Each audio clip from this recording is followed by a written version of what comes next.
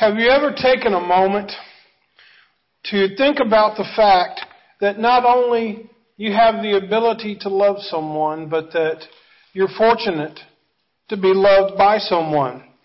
We often hear the phrase, God is love. Have you heard that phrase before? It's found in 1 John chapter 4, verse 8. And we must remember the fact is that we are created in God's image. So just the ability to love or to be loved in itself is proof that there is a God. The proof that you have anger, the proof that you hurt, the proof that you have joy, the proof that you are happy, all of these emotions are God-given because we are created in His image. So the next time you go to Valentine's Day and you see the stores filled with cards and candies and teddy bears and flowers and all that stuff, and you have someone hopefully that you can share Valentine's Day with, either as in a relationship or a friendship, and you have the ability to love someone, think just for a moment, the reason I can love and the reason I can show love and I can receive love is because God is love. Well, every relationship, though, needs work, and our relationship with God is certainly no exception. As our world grows darker and more hostile towards God, there has never been a more important time to make sure of a few things. Number one, we must know beyond a shadow of a doubt that we have a relationship with God. It's the age-old question that evangelists of old used to ask. If you were to die this morning, would you spend eternity with Jesus Christ in heaven? What reason would you give to know that you could receive heaven? And you hear words like, literally, my grandfather was a preacher. Like that could be handed down genetically. Heaven does not know DNA. Or they might say, well, I'm a good person at the end of my life. The good's going to outweigh a bad. Karma is not the key to heaven. The only key to heaven is loving Jesus Christ enough to ask Him to come into your life and to not only save you from your sins, but to help you walk in a life that is in accordance to God's Word. So we have to have a love relationship with Him. And I stress the word love relationship because, folks, I'm going to tell you, coming to church every Sunday like you've done for 20 years and just going through the motions of a lesson, hearing the preacher preach, go to your favorite restaurant and go home, and there being no change in your life, no level of intimacy with the Lord growing, no dependence upon God, folks, that is called religion. We need to make sure that we have a love relationship with the Lord. Number two, that you nurture that love relationship. And then number three, that relationship that you have with God not only affects your life, but it affects those around us. You know how it is when you first fall in love. Oh my goodness, everything is so happy. All the love songs on the radio start making sense. And then, it's like, it's just, they have the glow about, oh, I have a girlfriend, or oh, I have a boyfriend, or oh, I'm married now, I remember, back in middle school, high school, I guess y'all change boyfriends and girlfriends pretty often, right? But every one of them, oh, she's the one. He's the one. And then the older folks say, that's just puppy love. Well, puppy love is love if you're a puppy. And think about that one. But it's great to love someone, but then that glow just affects everybody else.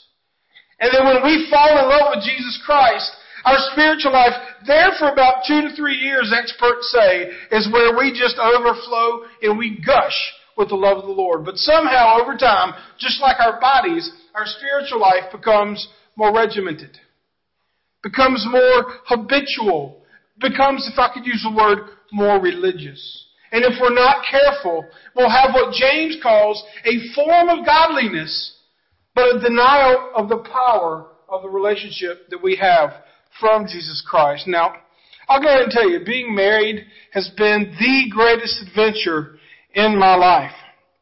And People think that the pastor has a perfect relationship. Well, I'm here to tell you, we do not have a perfect relationship. It takes work. It's a commitment.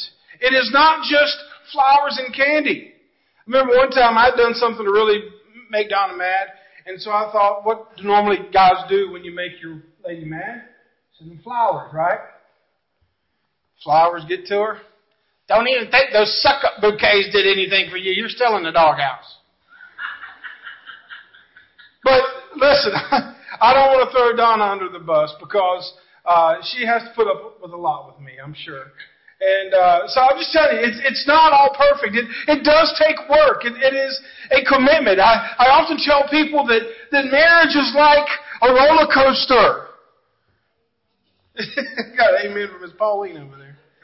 A roller coaster, you look at it and you're like, wow, marriage is so cool, but I don't know if I want to get on that. And then you finally meet that special person that says, oh, come on, we'll enjoy it. And then you go and you stand in line and you see the people coming in from the ride before you. Their hair's all over the place and they're like white-faced and you're like, this is not going to be good. So you continue to date and you continue to say, okay, we're going to do this. So finally the day comes where you're committed. You say, let's get married. So you're in the car. And all of a sudden, cha-ching, cha-ching, cha-ching, cha-ching, cha-ching, cha-ching. You're going up the first hill, you know what I mean? And it's like, oh, here we go, here we go. And then you get to the top of the hill and the preacher says, I do. And then, woo, you're down and you're raising your hands and everything. So exciting. Yeah, and then all of a sudden you have a loop and your stomach does funny things. And then you go through a dark tunnel and you don't know where you are. And then before you know it, it flies by. And then the car stops and you thought, man, that is the wildest ride I've ever rode. Let's do it again. I'm sure there's a lot more to marriage than that. But for me, I think of that a lot. It is the best ride that you can ever have. It takes work. It takes commitment. And when you say, I do, or I will, depending on what you said, that's for a lifetime. And in the good and in the bad. But I find as I get older, though, jokes about marriage and getting older seem to be funnier. I guess maybe because I'm starting to identify with them a little bit. No. But I thought, let me try this one out on you, see what you think. A couple drove down the country road for several miles, not saying a word. An earlier discussion had led to an argument, and neither one of them wanted to concede their position. Does that ever happen? Probably more than you think. Anyway, as they passed a barnyard of mules, goats, and pigs, the husband asked sarcastically, relatives of yours?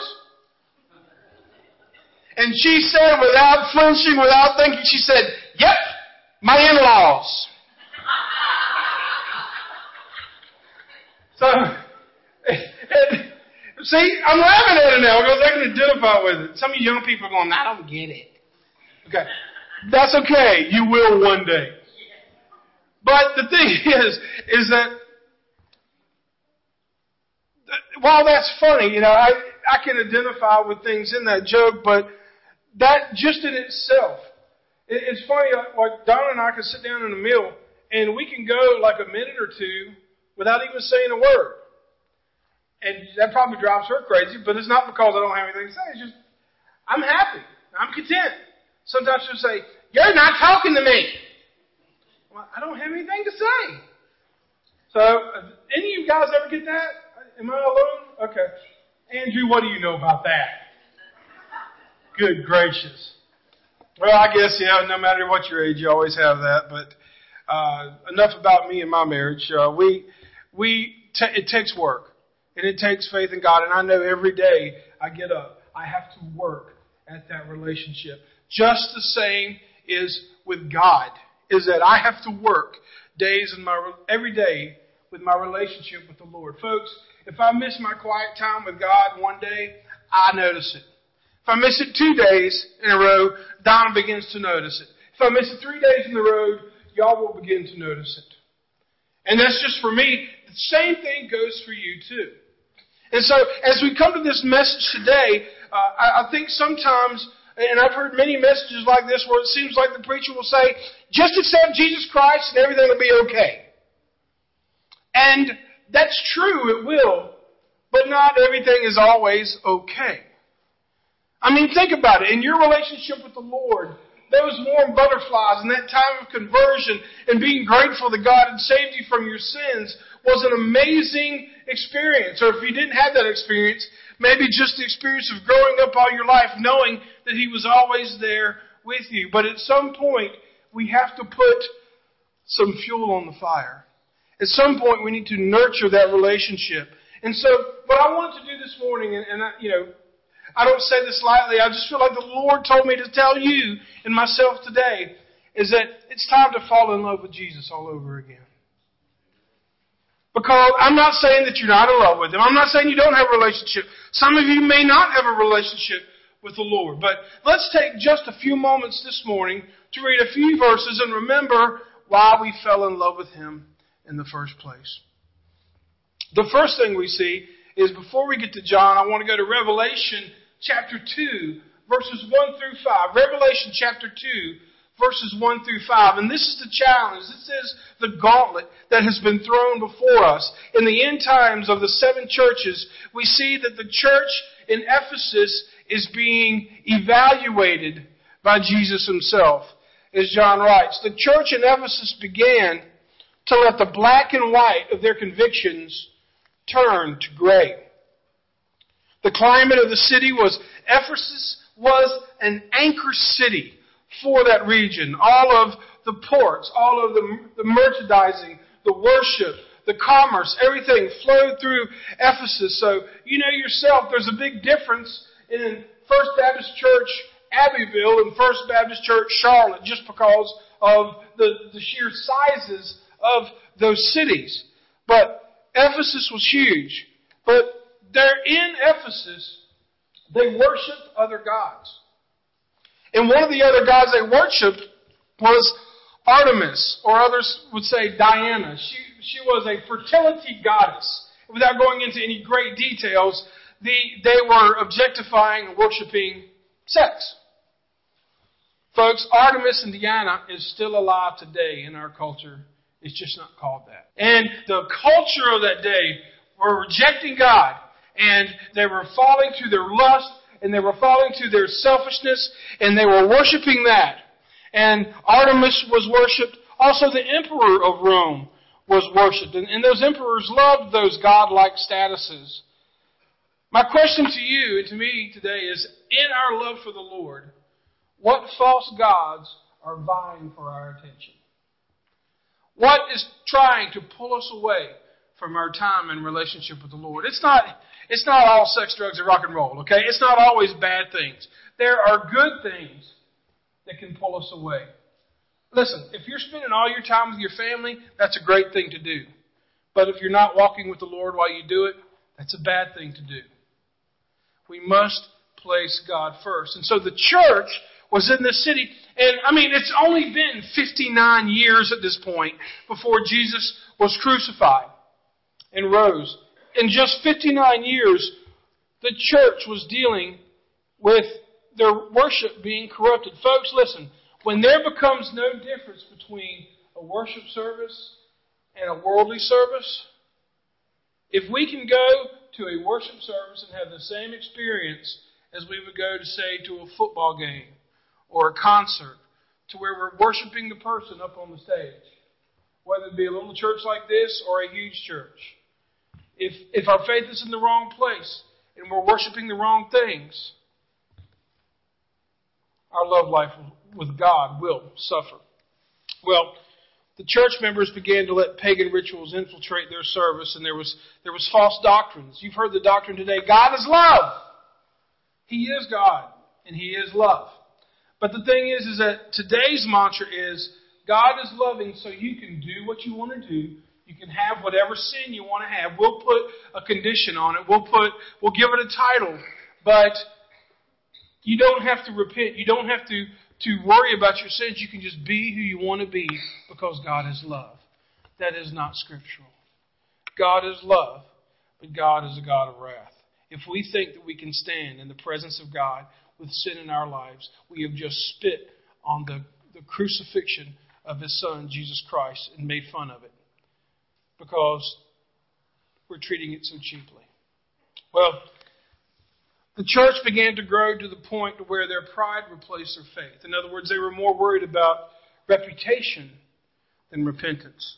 And it leads Jesus to say this in Revelation chapter 2, verses 1 through 5. He says, "The one who holds the 7 stars in his right hand and who walks among the 7 gold lampstands says, I know your works, your labor, and your endurance, and that you cannot tolerate evil. You have tested those who call themselves apostles and are not, and you have found them to be liars. You also possess endurance and have tolerated many things because of my name and have grown weary." That sounds like a pretty good admonition, doesn't it?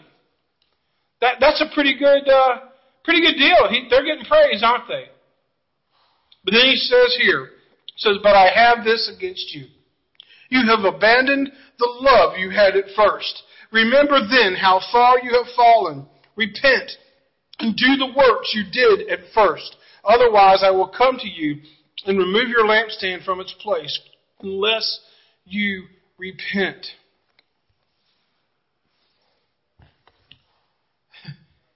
The church is doing very well. And I think every church, every organization falls into the pattern. Even us, as we're falling into another year of looking for deacons and looking for leadership for the next year. It's easy to say, well, okay, let's just take the same year and duplicate it again.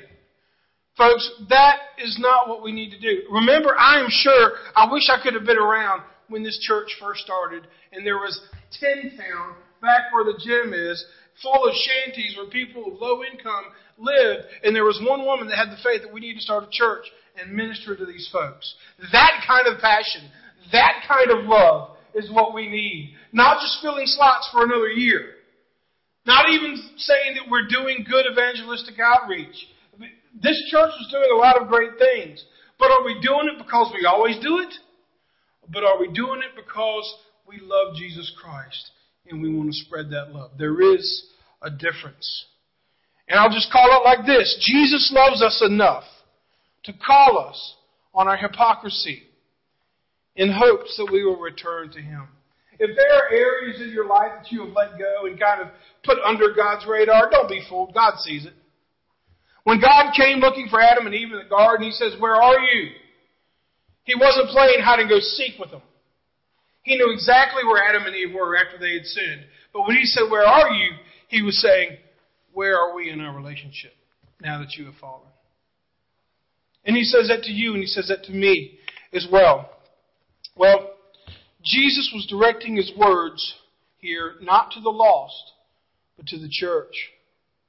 Has your love for your Savior waned over the years? And if so, what has taken its place? Let's spend just a few minutes remembering why we fell in love with Jesus in the first place. John chapter 1, verses 1 through 5, it says, "In the beginning was the Word, and the Word was with God, and the Word was God. He was with God in the beginning. All things were created through Him. And apart from Him, not one thing was created that has been created." And then I circled the word life. Life was in Him. And that life was the light of men. And here we go, verse 5. "That light shines in the darkness, yet the darkness did not overcome it." And then we go on to verse 14, and it says, "The Word became flesh." That is a huge statement. The Word became flesh and took up residence among us. We observed His glory, the glory as the one and only Son from the Father, full of grace and truth.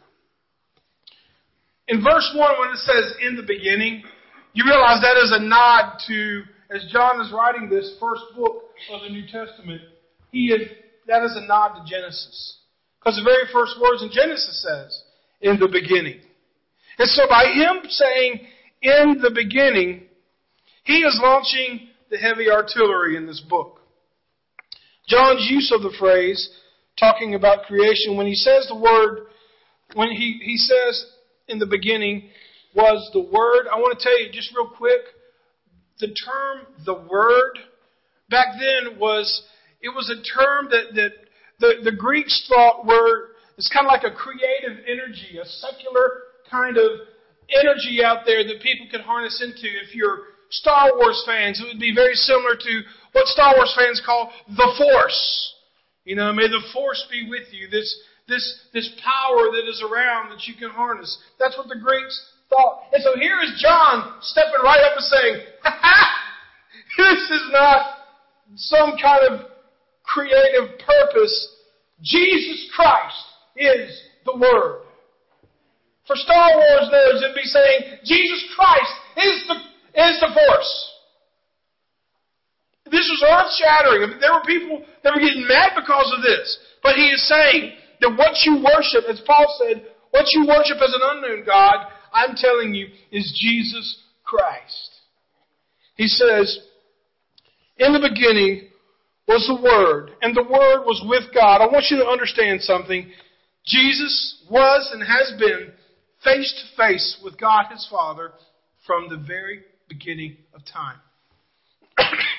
Why do we love Him? Because Jesus was and is 100% God. Folks, think about it this way. Psalm 119 says that while we were in our mother's womb, God was knitting us together. I want you to know Jesus Christ was right there with Him when you were created. So that means in all of your good things you've done in life, and even all the mess-ups you've done in your life, Jesus knew it. Yet He went to the cross anyway. Why would He do that? Well, it's because He loves you. Jesus was also an agent of change. Why should we love Jesus? Well, it says in Colossians 1:13 through 17 that for everything was created by Him in heaven and on earth, the visible and the invisible, whether thrones or dominions or rulers or authorities, all things have been created through Him and for Him. He is before all things, and by Him all things are held together. It kind of looks like this. I want you to remember, do not blame God when your life falls apart due to sinful choices and repercussions. Jesus, according to this passage, and who Jesus is, Jesus brings order to your life, not chaos. I have talked with many people, and I've seen it in my own life as well. I say, I don't understand why God's putting me through this. And I want to tell them, well, let's look at the sinful choices you've done to get you to this point. God has not done this to you. You've done this to yourself. Don't blame God for your problems. But at the same time, God loves you enough that when we totally mess up, when we are totally bankrupt spiritually, and when everything is on us, we know that He loves us anyway. We see three themes in this passage. Number one, we see that life is found in Jesus. There is no other God, no other politician, no family, no friend, no one, no medical procedure that can give the life that Jesus can give. Because when it says, and the Word was life, and Jesus is the life, it's talking about eternal life. Folks, when you take your last breath here, your decision is made. And you will spend eternal life with Jesus, or that place where churches don't like to preach about called hell, which is separation from God in the place of eternal punishment.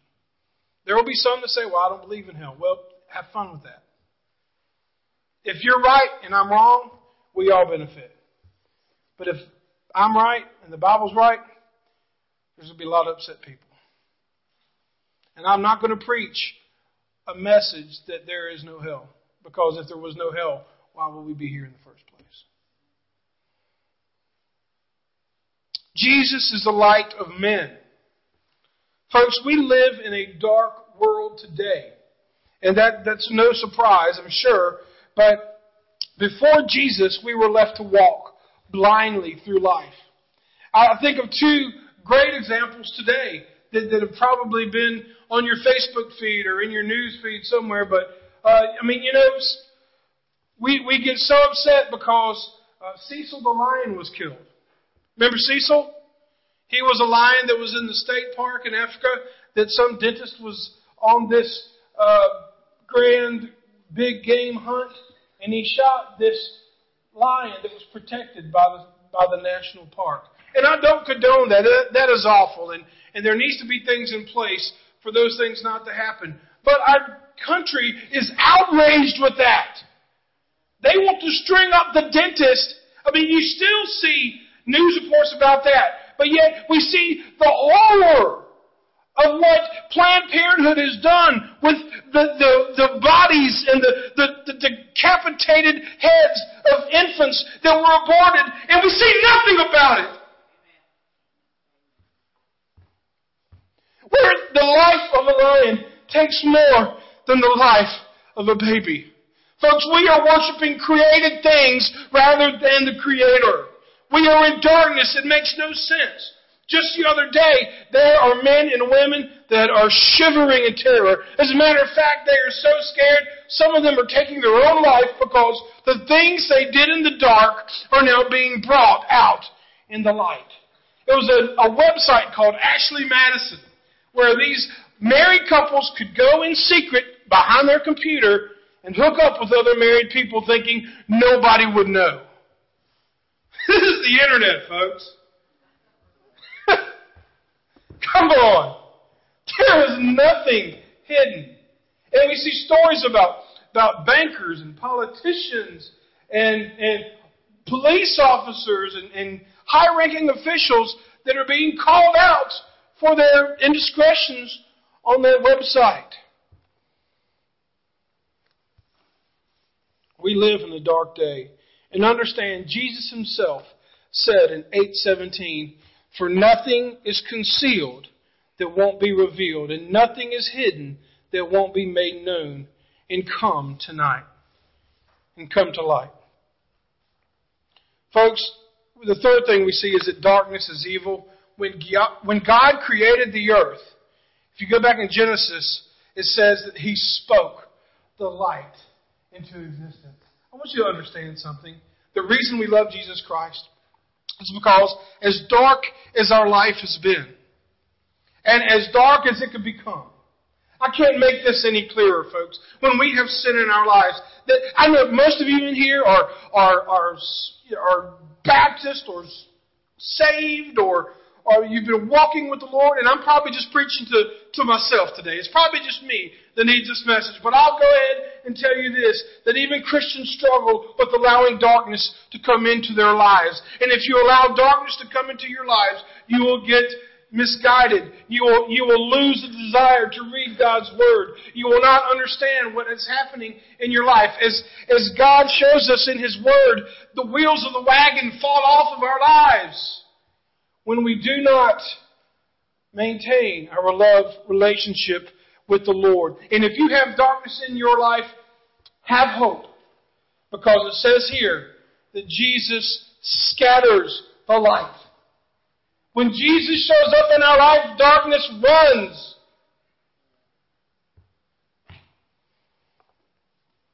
Third thing we see is that we love Christ because our struggles were His struggles. You ever heard the phrase, been there, done that, bought the t-shirt? You ever heard that phrase? What does that mean? That means whatever you're going through, I can identify with. We see here in verse 14, the Word became flesh. The Word became flesh. Now, I don't know about you, but there's been some days this summer where I thank God for my air conditioner. And you know that if you even step one toe out on the porch, it's just going to melt on the concrete. It is so hot. It's so comfortable to be in that house with that air conditioning on. And this pales in comparison to air conditioning, but here is God. Here is Jesus. Here is the Holy Spirit in heaven. They are all different, but they are all one. And God sees the mess that we have made of the world that He created because of sin. And He looks to His Son and He says, "Son, go." Leave your throne. Leave your glory. Leave the air conditioning. Leave everything that you hold dear to yourself. And go walk among them. Put on an earth suit made of skin. And walk among them. Because I need you to give them an example of what I'm looking for. I need you to show them that it can be done. That you are going to be 100% divine when you are on the earth, but you're also going to be 100% human. Kids, I'm going to go ahead and tell you, Jesus went through puberty. He had zits. He had probably little girlfriends when he was growing up. As he got older, he struggled with being where he wanted to be and where God wanted him to be versus where his parents wanted to be. He got thirsty. He got mad. He got sad. He wept. He bled. And he died. All of these things, physical attributes of what Jesus went through. So why am I saying this to you? You think that no one knows what you're going through today. But whatever you're going through, I promise you, if we sit down, study the life of Jesus Christ, and look in the Scriptures, you will find that He has gone through the very same thing. Maybe not exactly, but enough to where He can empathize with you and teach you and show you how to get out of it. Jesus' one goal was to glorify God. And we also see that no longer would we have to be good enough for God. Because when Jesus came to earth, folks, I'm wrapping up and hang with me here. I got you. Understand this, that before Jesus Christ came, we had to keep religious laws to earn God's favor. We had to be good enough. We had to show faith to receive God's blessings. But because of Jesus Christ, we no longer have to be good enough because Jesus is the good enough. That in our messed up, fallen state, that God looks at Jesus Christ and not our sins if we have Him in our lives. So I just want to ask you this morning to fall in love again with Jesus Christ. One of the first things I tell new believers when they come to know the Lord, first thing I tell them is, number one, get a Bible that you understand. If you don't have one, we'll get one for you. And number two, read the book of John, the very passage I preached on this morning. Why is that? Because John shows right off the bat who Jesus is, what He's done for us, and why we need Him. It helps us to fall in love with Him again. So if you are a believer today and you have taken Jesus for granted, I pray that this message and these scriptures would remind you to work on that relationship with Him. How do you do that? Well, number one, if there's sin in your life, it is separating you and your fellowship from Jesus Christ. We cannot have sin in our lives and be walking with the Holy Spirit. It takes repentance. It takes confession. Or maybe you are someone that maybe you haven't been delivered something, but you've been a Christian all your life. Take a moment just to thank Him for everything He's kept you out of. And make sure that your relationship is not based on some religious practices of this is what I do and I've just always done it that way. You do it because you love Jesus Christ. And the third thing is that maybe there's someone here today that is still in darkness. And I'm here to tell you that Jesus will scatter the darkness of your life. The true test of our love for Jesus. If we truly love Jesus, we will do what He asks. And what is that? He said it this simple. The greatest commandment is to love God and to love others. Do others see the love of Jesus in the way that you treat them? I'm going to open the altar and we're going to have a time of invitation and then we'll do the Lord's Supper and we'll be out of here and you can check off on your list if you've been to church today. But please don't make it about that. If Jesus is working on your heart, If you have a prayer need, if you want to come to know Him as your Savior and Lord today, if you want Him to scatter the darkness in your life, He will do that. If you need prayer at the altar, or maybe someone here might want to join this fellowship and get arm in arm and shoulder to shoulder with us to reach this community, we'd love to have you as well. Let's pray. God, this invitation time is for you.